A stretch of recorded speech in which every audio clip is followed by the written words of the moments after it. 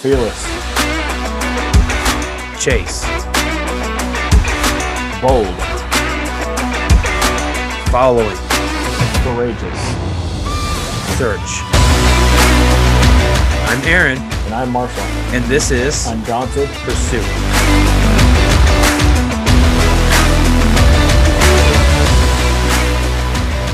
And it said that the recording, it said, like just before we started, it said that the recording had finished. So we'll see if this kicks us off again. I don't know how many times we got to try this before it actually takes. Third time's a charm. No, more like fifth time's a charm. So far, so good. Yeah, we'll see once we get into a minute's worth. Anyway, But either it's your storms or we're fixing to get some storms too. So I don't know. It might be. We don't have rock and storm like you do, but it is getting ready to rain here. So who knows? That could be messing things up. Could be. I'm glad we're getting some rain though. We need a lot more rain. But the rain's good. Yeah, for sure. All right. So anyway, we were on there trying to reset this whole thing. That was the theme song that I kind of, what was it? I sang it, but I didn't really know I was saying it or singing it. The Power Rangers theme song. Oh man! Did you guys recently watch the new? I guess I saw a commercial for there's a brand new Power Rangers movie coming out where they're using some of the original actors. Did y'all watch that? Yeah, and you know what? Yeah, we did watch it, and they shot it in the same way, so it's just as cheesy as it was old Power Ranger stuff. That's what I saw in the commercials. I was like, wow, they're doing like identical to how it was before. But I think that was their goal. That's how they wanted to keep it, was just the same way. Yep, and that's exactly what it was like. It was just like watching the old Power Rangers, and of course the kids are obsessed. The boys are obsessed with it, and yeah. So I don't know. It was, I really however wasn't when I was a many kid. like an hour's worth of torture. Yeah, when I was a kid, I wasn't much of a Power Rangers fan. I watched it occasionally, but I just wasn't like, oh, I'm a big Power Rangers fan. It wasn't really my thing. But whatever. Yeah. Dino Charge or whatever it is. I don't know. Next podcast, you're going to get on here and you're going to have one of their outfits on or something. Right. I know. We'll just start the next. Oh, I just thought of a title for this week's podcast as "It's Morphin Time." Do it. I love it. We could get spiritual with that, as far as like that. I should save that title. No, I'll probably just roll with that title anyway, just because I haven't been able to think of one. But we should go get into, or like our next study should be Revelation, and when we get to the part of getting our glorified bodies, a new heaven, new earth, all that, then we could say it's Morphin time. It's Morphin time. Oh shoot! I tell you what, it's about time for me to morph into a new vehicle. I just recently, so my truck, over the past couple of years, I've spent thousands of dollars and 3 different mechanics. 2 mechanics I paid, Yeah. One I haven't, and the final one that I've paid, I'm probably going to get my money back on it because it's just the deal that he made with me, and no one can seem to figure it out after bearings and gears and everything's been replaced, and it's just a mess. But regardless if it's fixed or not, I'm going to trade that thing in, and we're going to buy a Toyota 4Runner. Nice little SUV. Nice. Yeah, that's next on the chopping block. And they're not cheap, unfortunately. No, they aren't. I feel you, man. Ones. My truck's the same way. Yeah. My truck's the same way. Oh, just battling that sucker, rebuild, just throwing parts at it for the most part. Yeah. Exactly. I know it. It's crazy. But it's all good. Hopefully this Toyota, usually they last a long, long time. You can put hundreds of thousands of miles on them. So I'm hoping this one will be like that and I'll be able to have it for years to come. Yeah. Yeah. Yeah, that'll work. So, okay, I got to tell you this. I got home from work the other night and Savannah was painting Ashley's toenails. So guess what? She was just finishing up when I walked in the door with Ashley's toenails, and it was naturally my turn. So what do? As a good father would, I let her paint my toenails. Oh yeah. What color was it? And well, I got green, like a lime green and pink toenails. So like 2 of my toenails are pink. 2 of them were lime green. Or not 2 of them, the rest of them. I'm sorry. The rest of them. Yeah. My younger brother, Matthew, did that probably a couple weeks back. He was telling me how his daughter wanted to paint his fingernails. And so she did. She painted most of them. Yep.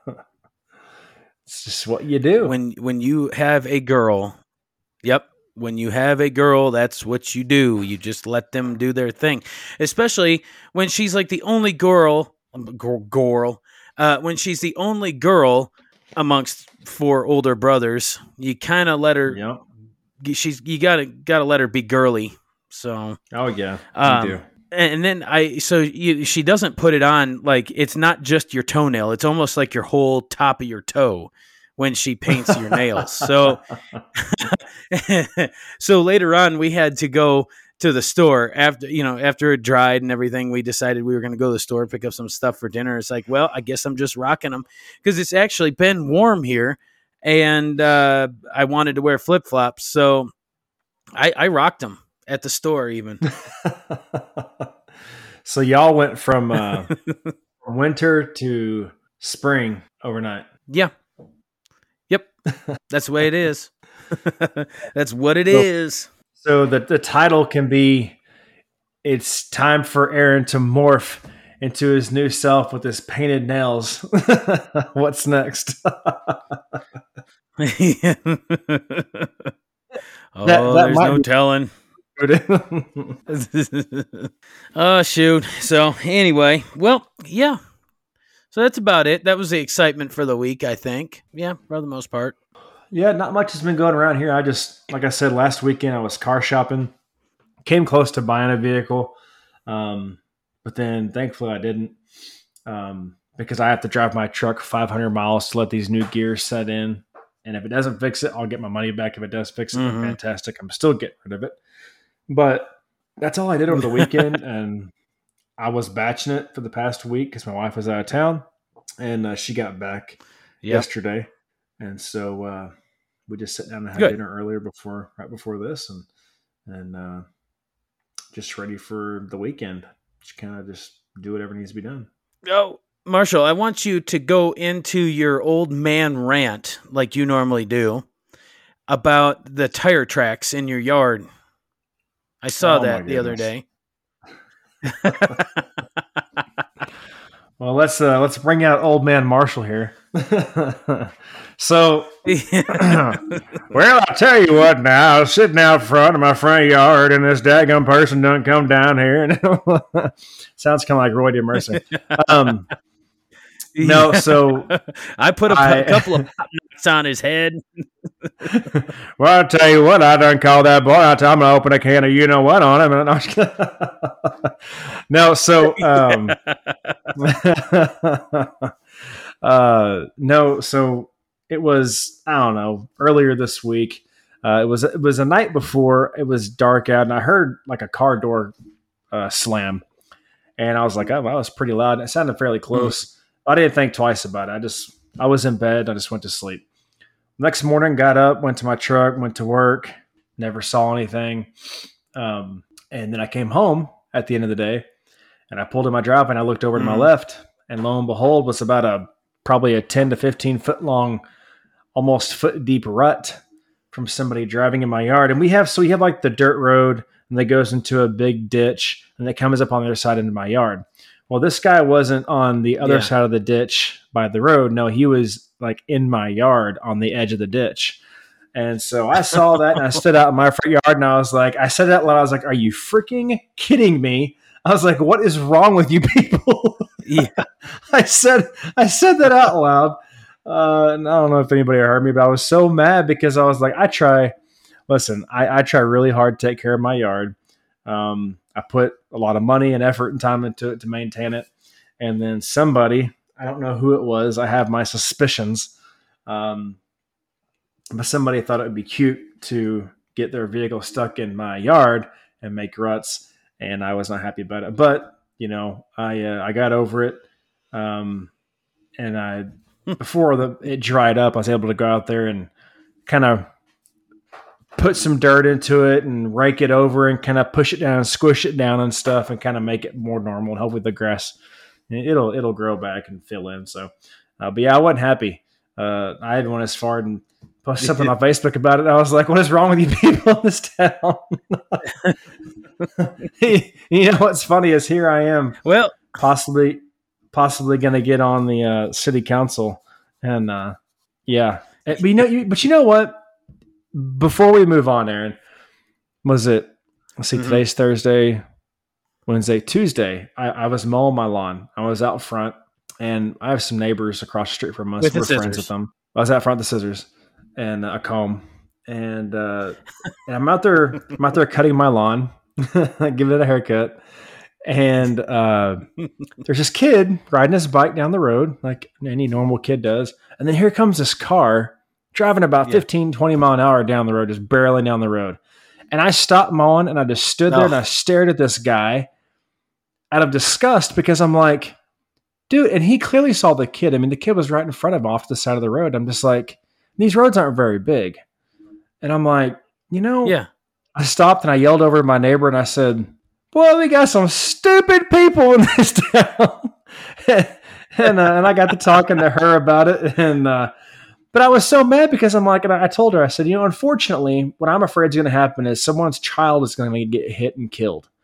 And it's going to take a really unfortunate event like that to happen before people stop. And see, we don't have a police force in this town, so you don't have that police presence to kind of put the fear in people and get them to, chill out and slow down. So yes, old man Marshall has been on a couple of rants this past week because of people who don't have much sense. Now I'm off my soapbox. Well, I love it because we should have like an offshoot of this podcast just dedicated to old man Marshall rants, where you just go into everything that happens in your little neighborhood, and going from everything that's happened so far on here, as far as like people yelling outside or people getting killed in their house 2 doors down, or whatever, people driving through your front yard, messing up the golf course that you got going on. I don't know. That would be a good podcast. I agree. I think we should do it. I think it'd be fun. It'd definitely be funny. Anyway, we'll see what happens. Well, needless to say, I think that maybe they're just jealous that your yard looks better than any yard around, and they can't stand it, so they got to drive through it. Yeah, it's a good possibility. And I told my neighbor, I told my wife, I said, I'm going to go buy some 2x4s. I'm going to buy some rebar. I'm going to drill holes in those 2x4s, put the rebar through their holes, and to hold the 2x4 on top of the ground. And then I'm going to drill screws and nails through that 2x4 out by the road. So next time someone comes driving through my yard, they're going to get flat tires too. No, I know that's not the most Christian thing to do. So. No, that's an investment. See, guys, I'm not perfect. I get upset. Yeah. We're all human here. Understandable. Yeah, that's right. Okay, so we're like 10 minutes, 15 minutes in, and we haven't welcomed y'all to the show. So welcome everybody to Undaunted Pursuit.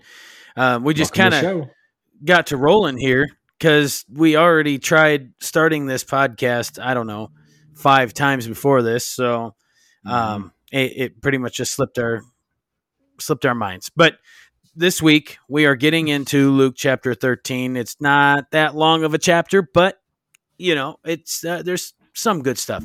I was kind of reading ahead, Marshall, that and I know I keep saying this, but there's some. I like what's coming up. I like some of the other chapters that are coming up in Luke. So we'll just keep rocking and rolling with this, huh? Yeah, I say so. I say let's do it. All right. So, Luke chapter 13. Now it gets kind of like here at the beginning of 13. It's a little weird because it's like, well, what are you getting at here? What is he trying to say? What is God's word trying to tell us in this first part of chapter 13? So anyway, hopefully we can do a good job at trying to decipher that. I think we'll do our best. That's all we can do. Yeah. So anyway, chapter 13 starts off at the time some people. Before I actually get to going, Marshall, I got a new Bible in the other day.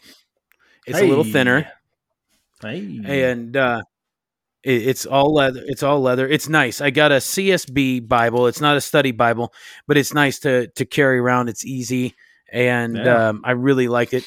And what I'm most excited about, Marshall, is the fact that it is a red letter Bible. So everything Jesus says is in red letters. So I'm pretty excited about that. So it feels good in the hand. Nice. Yeah. I like it. So I've switched up translations here. Right. Since we've been going with the amplified version, and now we're on to the CSB. So we'll see how the CSB compares to the NIV. Yeah. Yep. Okay. So chapter 13 in Luke here. At the time, some people came and reported to him about Jesus, about the Galileans whose blood Pilate had mixed with their sacrifices, and he responded to them. Do you think so? Anyway, so these people are coming to Jesus and they're complaining about Pilate. Pilate wasn't a good dude. He had been known to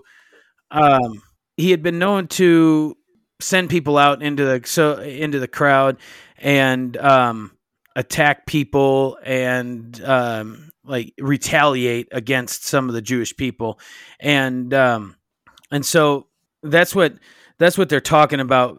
Pilate mixing the blood. Let's see here, mixed the Galileans whose blood Pilate had mixed with their sacrifices, meaning that he wasn't a good dude. He was known to retaliate against these people and just fly off the handle, send people dressed as Jews and kill them in different situations. And so that's what he's pointing out here. Now Jesus is going to come in and he's going to what's the word? He's going to kind of compare and contrast a little bit here. He's like, do you think that these Galileans were more sinful than all the other Galileans because they suffered these things? He's like, no, I tell you, but unless you repent, you will all perish as well. Or those, and then he brings up, so he mentions two disasters that were well known of the time period. And one of them was evil done by humans, or done by a human Pilate, and the other is what we can take as like a natural disaster. And we're going to be talking about the Tower of Siloam, and it fell and it killed some. But what we need, so the idea here is that Jesus is going to bring up is we as humans normally think that there are good people, there are bad people. And we expect, being sinful, that good things should happen to good people, bad things should happen to bad people. But Jesus is going to point out in this instance that there is nobody more guilty than the other, and we are all guilty. Yeah, absolutely. So he says, unless you repent, you all perish as well. Or those 18 that the Tower of Siloam fell on and killed, do you think that they were more sinful than all the other people who lived in Jerusalem? And then he's going to come back and say, no. He's like, I tell you, he's going to repeat himself. repent or you will all perish. You better Anything repent. to add there, Marshall? I'm just saying that when Jesus says repent, boy, you better repent. You better listen up. Let them ears perk up and come on now. He ain't playing around. Sorry, if you hear nails clacking on the floor, my dog's in here with me. Oh, really? Nice. I'm going to let her out. Give me just a sec. Okay. Okay. She, when it was, my dog hates thunder. She hates storms. And so when I started thundering, she got scared and then she saw me coming into the room. So she followed me in here and she's like, Dad'll keep me safe. Okay. So unless you repent, you will likely perish. So it means that, so we could all die at any time. So repentance should be of top priority. Wouldn't you say, Marshall? Oh, 100%. I mean, go ahead. I was going to say, not just to repentance, like to repent and accept him as your personal Lord and Savior, but just like daily repentance. I think you should every single day repent of your sin, ask God for forgiveness for what you've done. I mean, that's something I try to do every day. Every morning on my drive into work, I'm praying. That's my kind of my prayer time. And I ask forgiveness for the day before for my sins because I sin daily, and it's very important. It should, and like we say all the time, we're kind of preaching, we're preaching to ourselves here as well, but because did these people expect to die? Were they ready to die? No, but that's why repentance should be of top priority because you just never know when that time is going to come, when your time is up. Yep. So, which is why he used this analogy or these two instances is because, it's just showing that we're all flawed and nobody is more guilty than the other.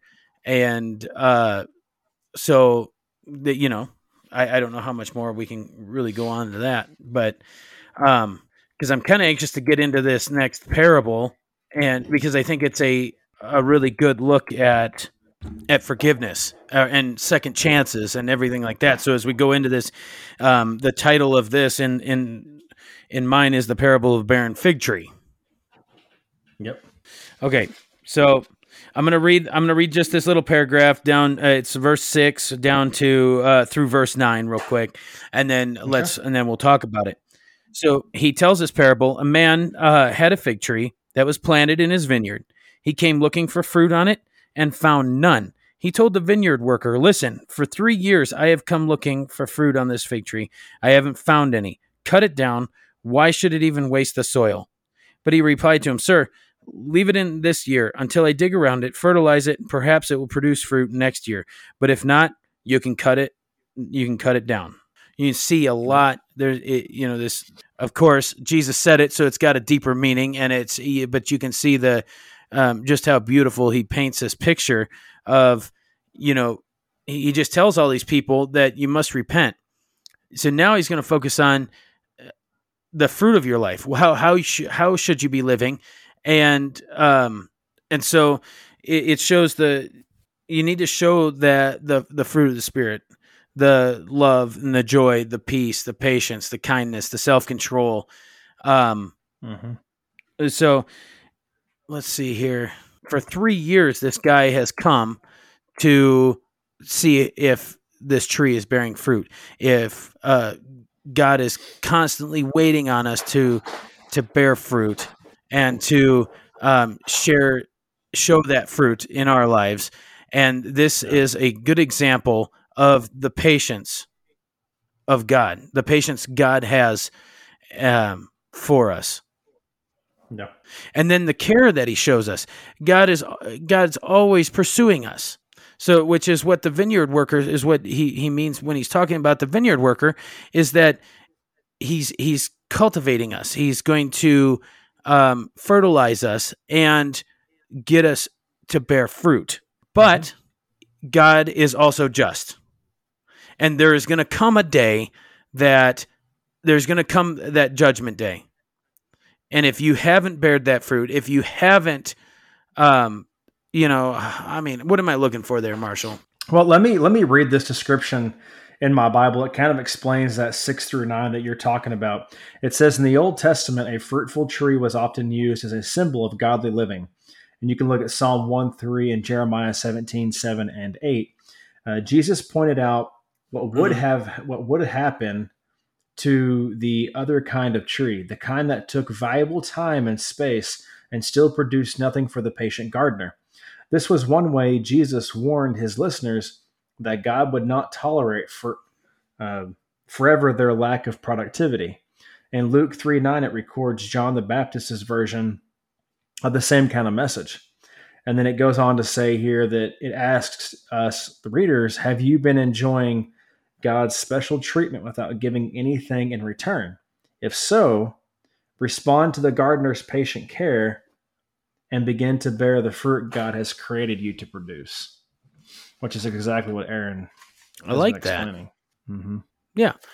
And so before we move on, I had, in preparation for this, I read through several key points of what this little section, what we can take away out of this.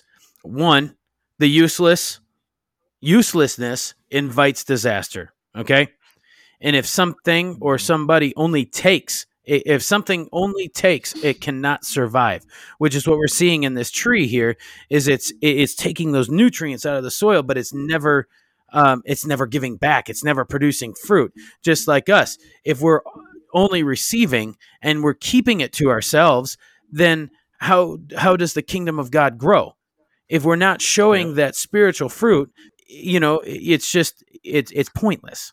So, but another thing we can look at from this little section is God gives second chances and there's a final chance. And what we want to get through to our listeners and through anybody hearing this or sharing this or whatever is that there's a final chance, but make sure that your final chance is in this lifetime. You don't get any second chances. Did that come out right, Marshall? Yeah, absolutely. After this life, it's game over. It's not game over if you're a Christian, but it's game over if you're not. Mm-hmm. Right. And just like that, there's going to come a season for pruning, and God is going to prune those fruitless trees and cast them into the fire. Absolutely. There will be people that are weeded out. Those sinners that. Those people that have not accepted Jesus as their personal Lord and Savior, and that haven't followed God's word, and you're going to be cast. So, now is the time to get right and to repent. Yep, 100%. Moving on here in verse 13. Jesus is going to be teaching in a synagogue. At this point in his ministry, he was obviously still allowed to teach in some. They hadn't banned him from, because he was stirring the pot. He was really ruffling some feathers. Pretty much everywhere he went, because he was making these religious leaders angry. But of course, there were still some synagogues that let him in. So here he is teaching in a synagogue, and there was a woman there that had been disabled. It says in mine, it had been disabled by a spirit for over 18 years. And so her ailment here was that she was bent over, could not straighten up at all. How miserable of a life would that be, to be bent over for 18 years? Well, I've seen that firsthand when I was in India on mission trips. One year we went over there. We went and visited this village that was off in these mountains and hills and stuff. And there were all these ladies that were working the land. Mm-hmm. And these ladies were older. You could tell they're probably like, at least they look like they're probably in their 70s or 80s even. And they may have been younger, but because their bodies have been through so much, they look older. And I saw several ladies because they literally worked the land with their hands, and they were bent over and they were stuck that way. And they couldn't stand up straight, and the backs were just completely arched. And I was just, when I saw it, I was like, my goodness, like, the modern amenities that we have this day and age, they didn't have access to. and it was just it Yeah. was saddening to see it. So I mean, it's still out there today. People that are in those kind of situations. Wow. It just, yeah, that's it. Just got to be miserable. So, but Mm-hmm. here, luckily for this lady, she was in the synagogue when Jesus was teaching, and he immediately said, he says, "Woman, you are free of your disability." And he laid his hands on her, and instantly she was restored. And of course, why wouldn't she begin to glorify God in that moment? Um, and here we go Well, again. The leader. Go ahead. now I was going to say that's something I wrote down is that she immediately praised God after Jesus healed her, and I think that's important to keep that in mind. You know, to it was the praising God part. I think it's important to keep in mind that we should always be praising God, not just for the good things that He does in our lives, but Mm-hmm. also for the struggles that He allows us to go through, because there's a purpose behind it, right? So just keep that in mind, that not only be Yeah. praising God for the good things He's doing for you, but even when you're going through those valleys, those hardships in your life, praise God in that moment too, because there's something He's doing in that moment, I believe. Yeah, and you may not see it right away.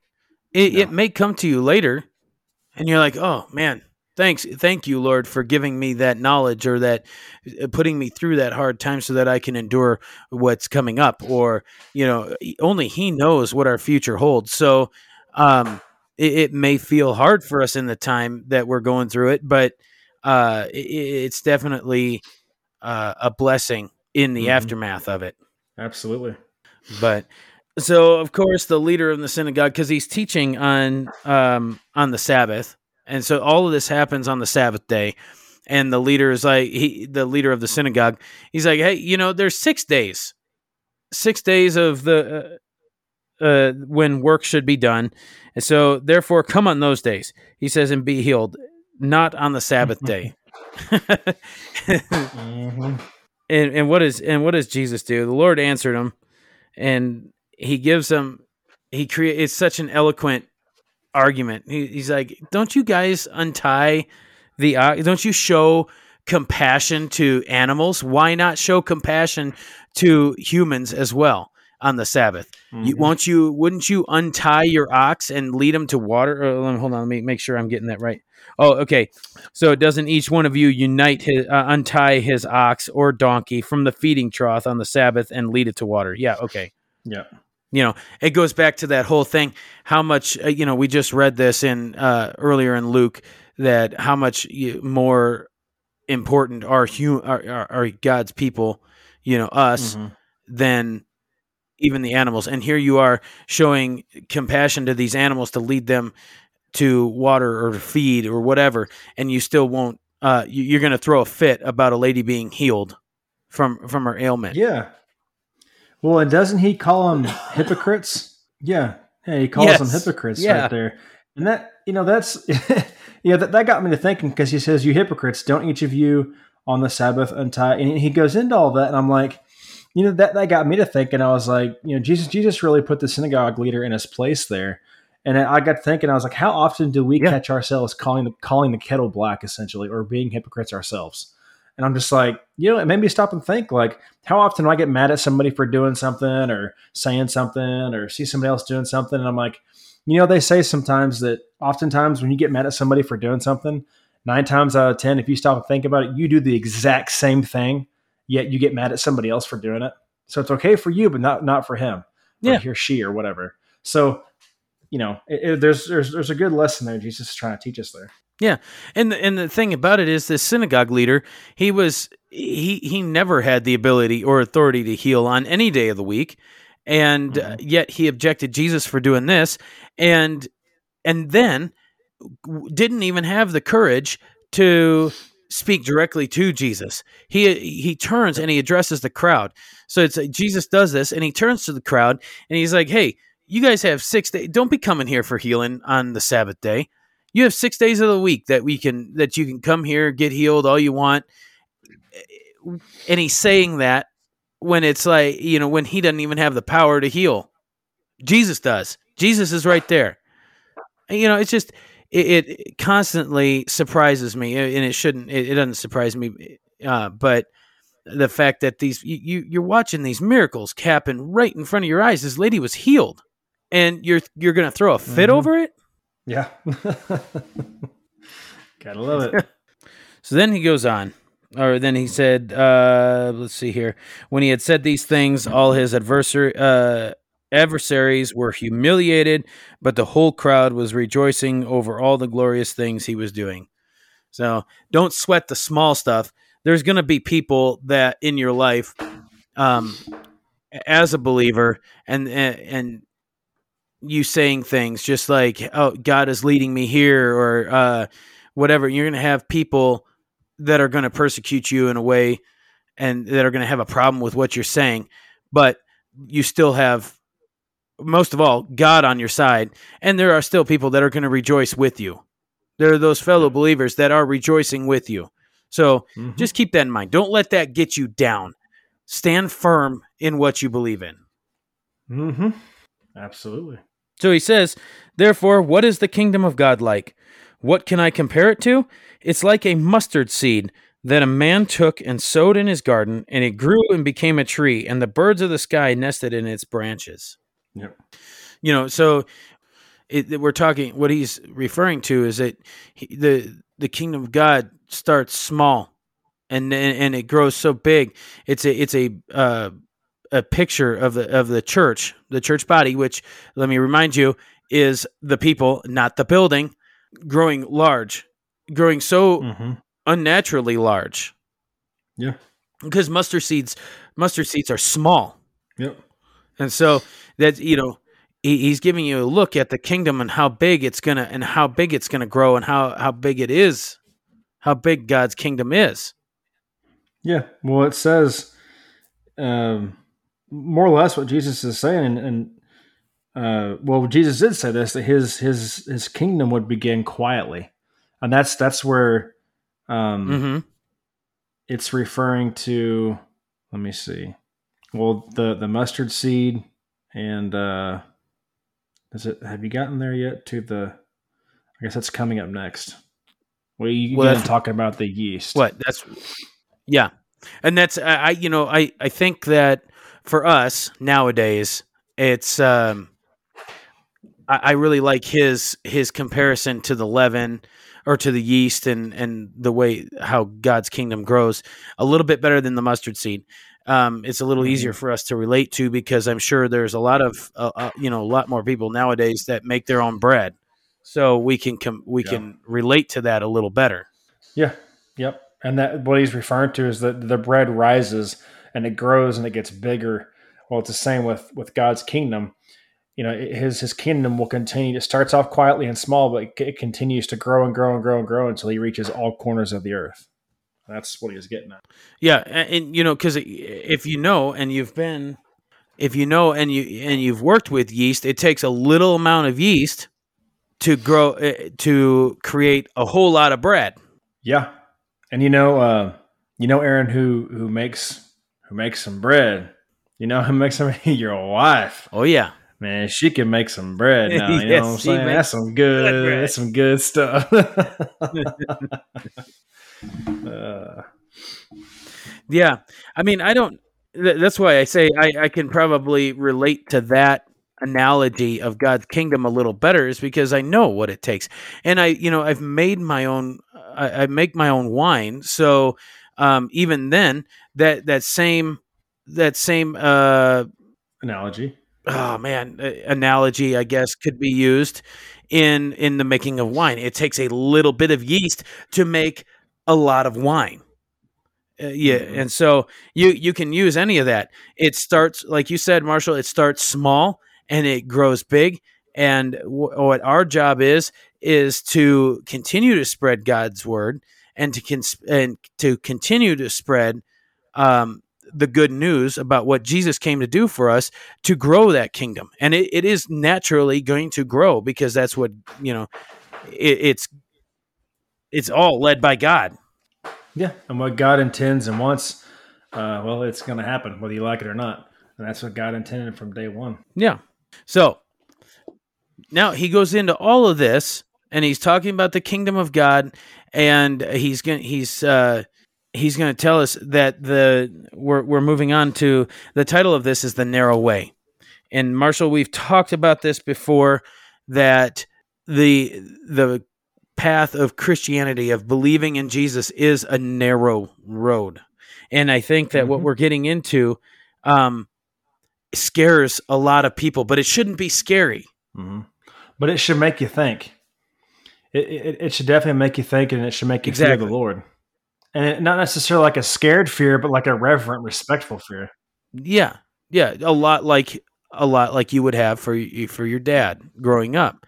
It's a, you know, we're going to get into it. Hold on just a second.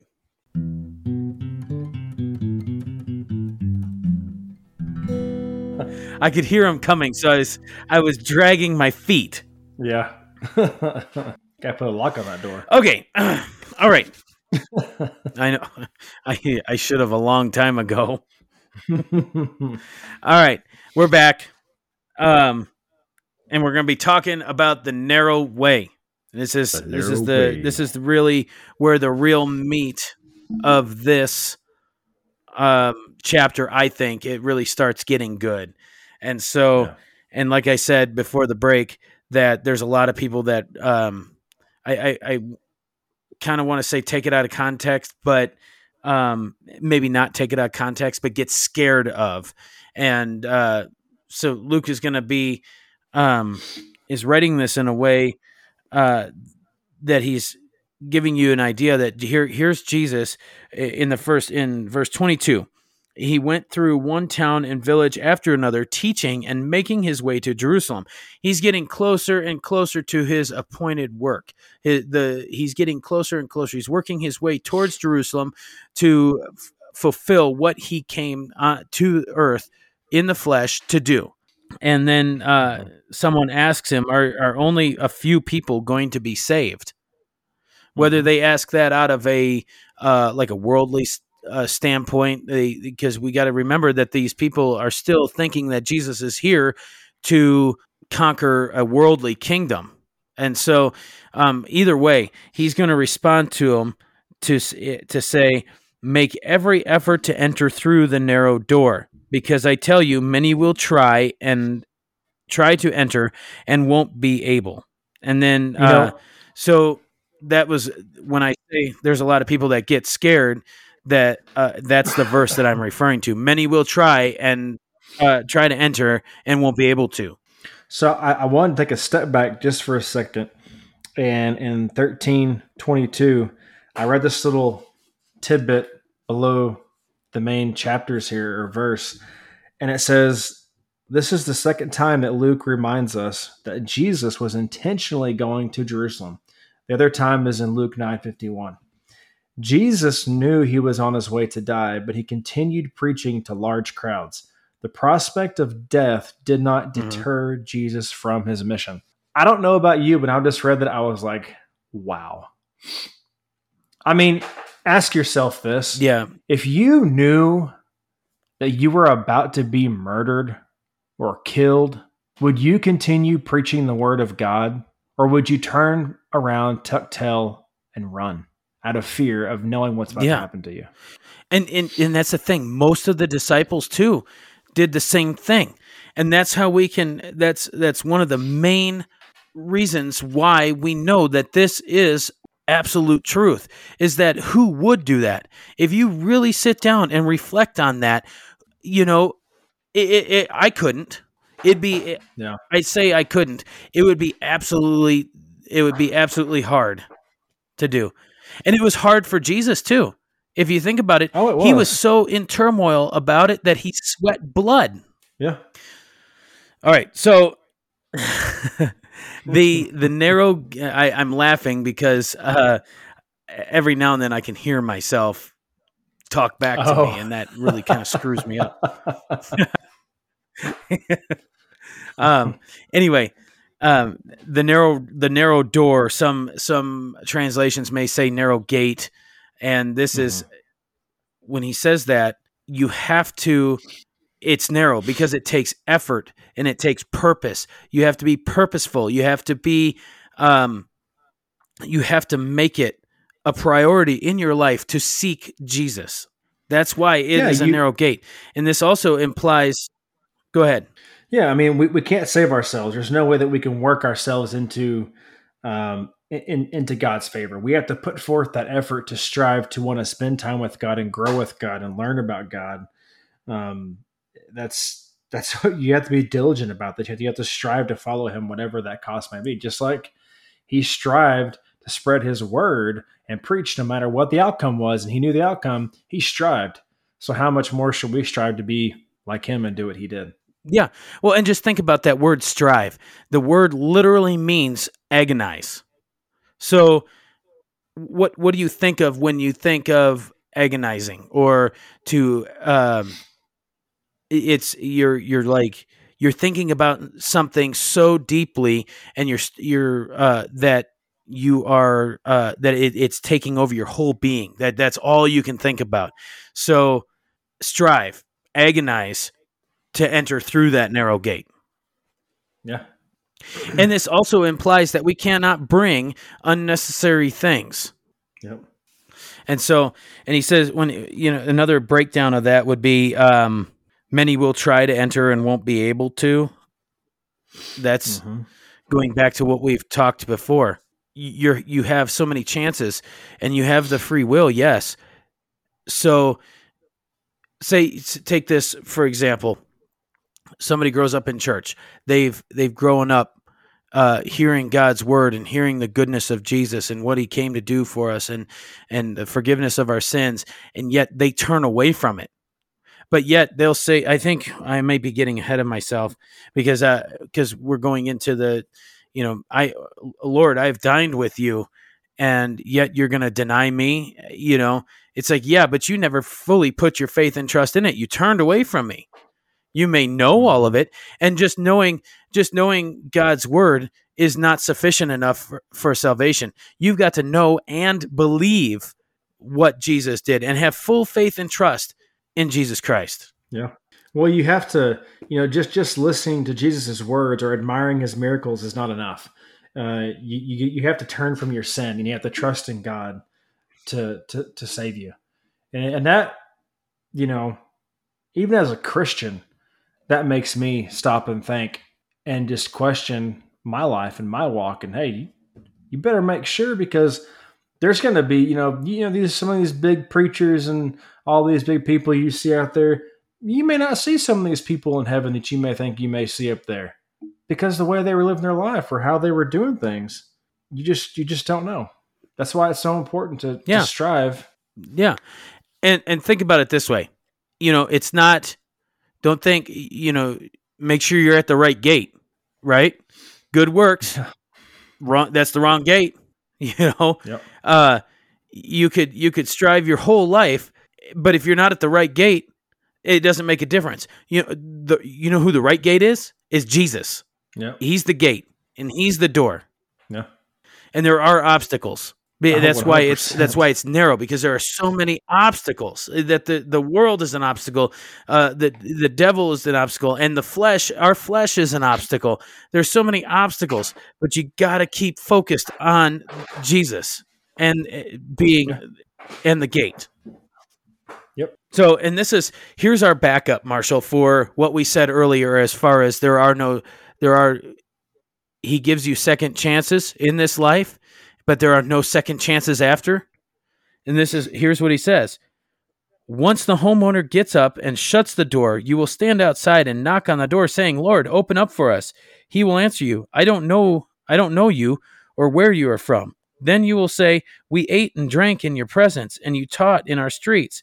But He will say, I tell you, I do not know you or where you are from. Get away from me, all you evildoers.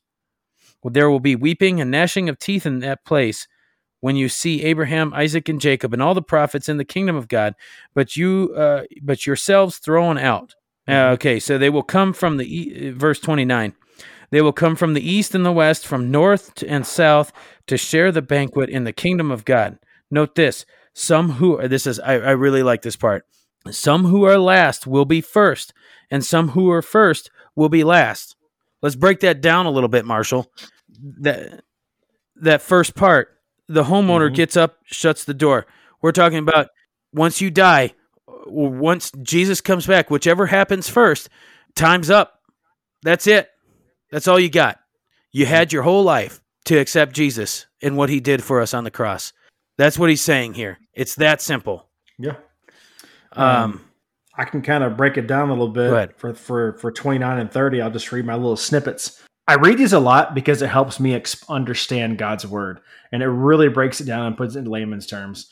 So that's why oftentimes you hear me say this stuff, and it's not always my my words. I'm just reading from this because I think it's great. But 13:29 says God's kingdom will include people from every part of the world.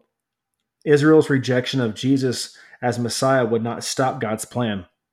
True Israel includes all people who believe in Christ. This was an important fact for Luke to stress as he was directing his gospel to a Gentile audience. You can also read about that in Romans 4:16 through 25 and Galatians 3:6 through 9. And then in 13:30, he goes on to says God's kingdom will have many surprises. Some who are despised now will be greatly honored then. And then some influential people here will be left outside the gates. And that's where he's talking about, indeed, there are those who are last who will be first, and those who are first who will be last. And that's what he's talking about there.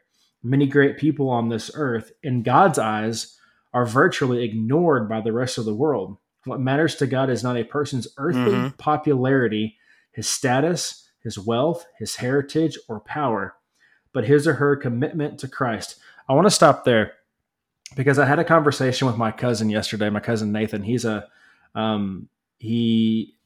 pastor. He's been a pastor, at a few different churches, and so we got to talking, and he was telling me, "Hey, you can move, right? You can transfer wherever you want to, right?" And I said, "I mean, kind of, yeah."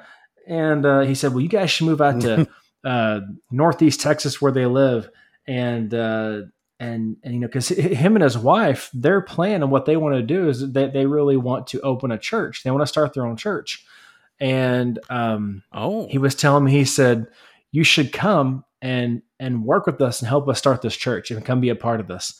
And we got to talking about that, and he said, it's kind of like, I think Aaron and I kind of had a conversation recently about, it's like Aaron was telling me how he just wants to be 100% kingdom minded, kingdom focused.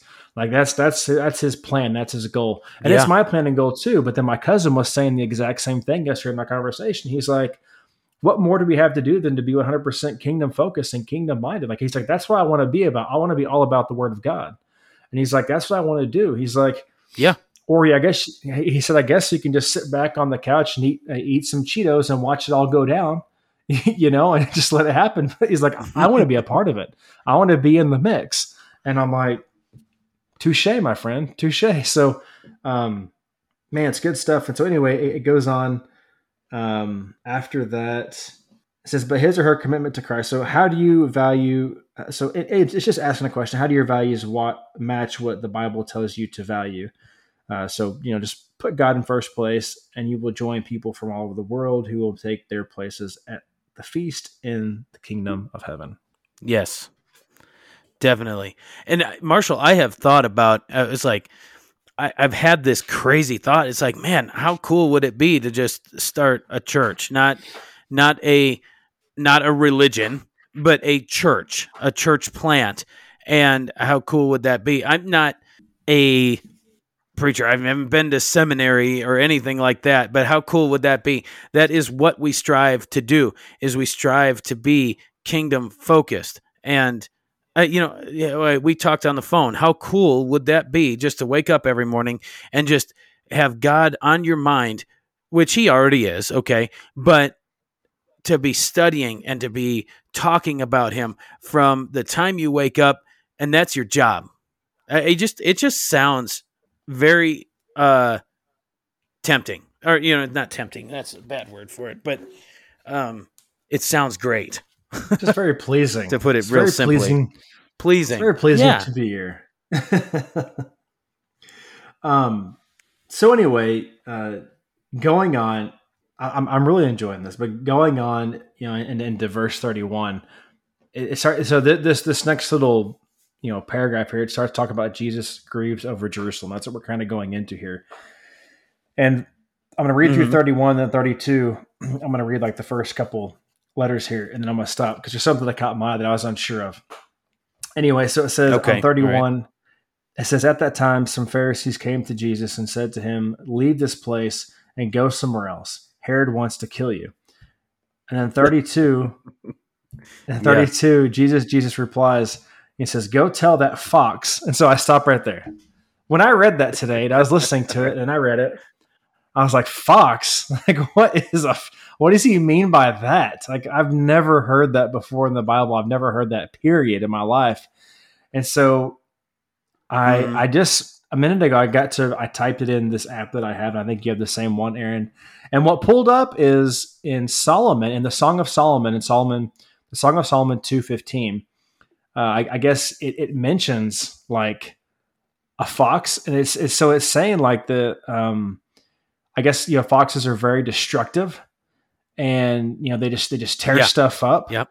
And so I guess that's how he was using that because Herod just wants to come through and just destroy and just tear things up. And so I had no idea that that's what he meant by that, and that's how he was using it. But when I first read it, I was like, go tell that fox. I was like, all right, cool, Jesus. Yeah. Well, let me stop you right there. That's the thing about a fox is because when I initially read that, I had to laugh because it's like, oh man, it's almost like if you could see me, if this was a video podcast, just like, get out of my face. Just don't go tell that fox that, a fox is sly, a fox is sneaky, a fox is, like you said, Marshall, destructive. And they steal, and they every time you've seen a fox on a cartoon, that's what it's depicted as, is like a bad guy. Yeah. And I love what he goes on and he says, go tell that fox, I will drive out demons and heal people today and tomorrow. And on the third day, I will reach my goal. I'm just like, typical Jesus fashion. He's like, yep. Listen, buddy, I'm going to do what I was sent here to do. And there's not a single person who's going to stop me. So you go tell him that he can just tuck tail and run or do what he wants to do, but I'm still going to do what I came to do. I love it. I love Jesus's, it's kind of an attitude, right? It's just, I love it. Yeah. Yeah. And as he knew what he was going, he knew that, of course he's God in the flesh. So he knows what's happening. He knows that he can't be, that he's not going to kill him. His work is going to be completed in Jerusalem. So, which is why he makes that statement, it is not possible for a prophet to perish outside of Jerusalem. Yeah. And he pretty much tells him, he is constantly, we see Jesus constantly reminding him what his job is. And he sneaks it in at every little second, or, every little thing that he says, because he says, on the third day, I will complete my work. He's like, hey, I'm hinting at you guys that I will be resurrected on the third day. Mm-hmm. So, I mean, yeah, of course he had nothing to fear, but it's funny because, what's another thing that we can take out of this, that we got to remember there were some Pharisees that were, a lot of them were against him. But then we're seeing a picture here that there were actually some Pharisees that actually cared for Jesus, that actually did recognize, either recognized him as the Messiah or just cared for him just out of the goodness of their hearts, that they didn't want to see Herod kill him. Yeah.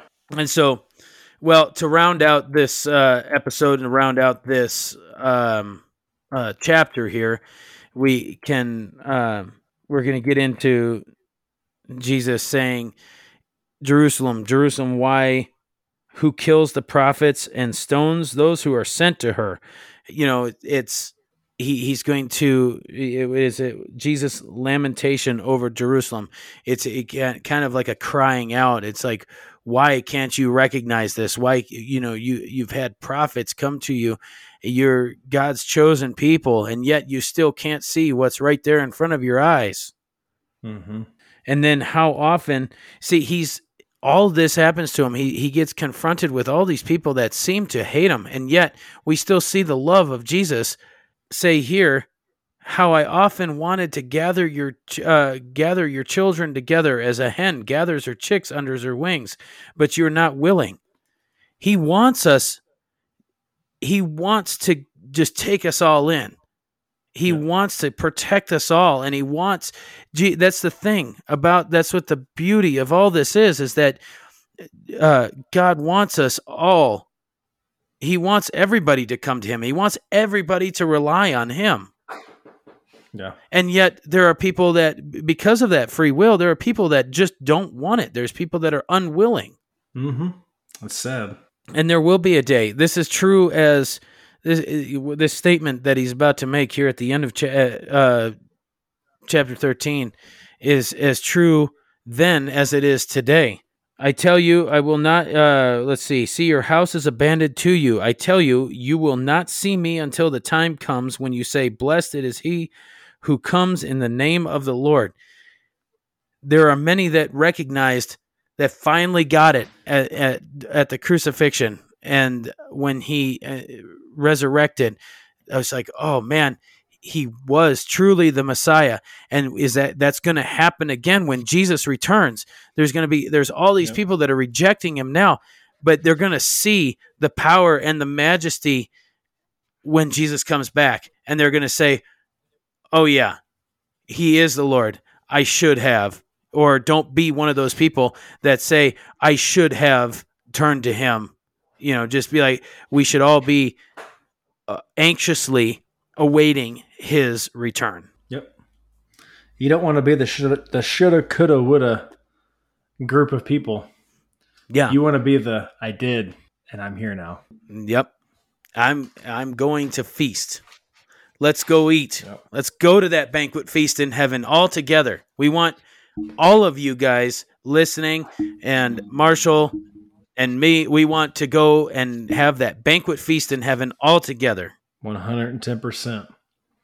That's the whole purpose behind us doing this podcast, is to, like we always say, and we will continue to reiterate this, is to spread the gospel, to do our best at spreading the gospel. And ultimately, like Aaron just said, we want to see you all in heaven with us. That's the ultimate goal. Yeah. So don't hesitate. What are you waiting for? Yeah. That's the goal of this. And, I know we repeat ourselves a lot on here, but that's the goal of it. Yeah. So that rounds us out. We finished it. We finally finished a chapter in one episode. Hey, thankfully, it was a little bit shorter. Still took just over an hour, but we got through it. Yeah. Well, and I want to remind everybody too, that listening, that you guys need to. There was a lot of stuff that we do kind of skip over. A lot of stuff, I read. Like I said, I'll have a study Bible. I'll have a Bible app open sometimes, and I'll be reading a commentary.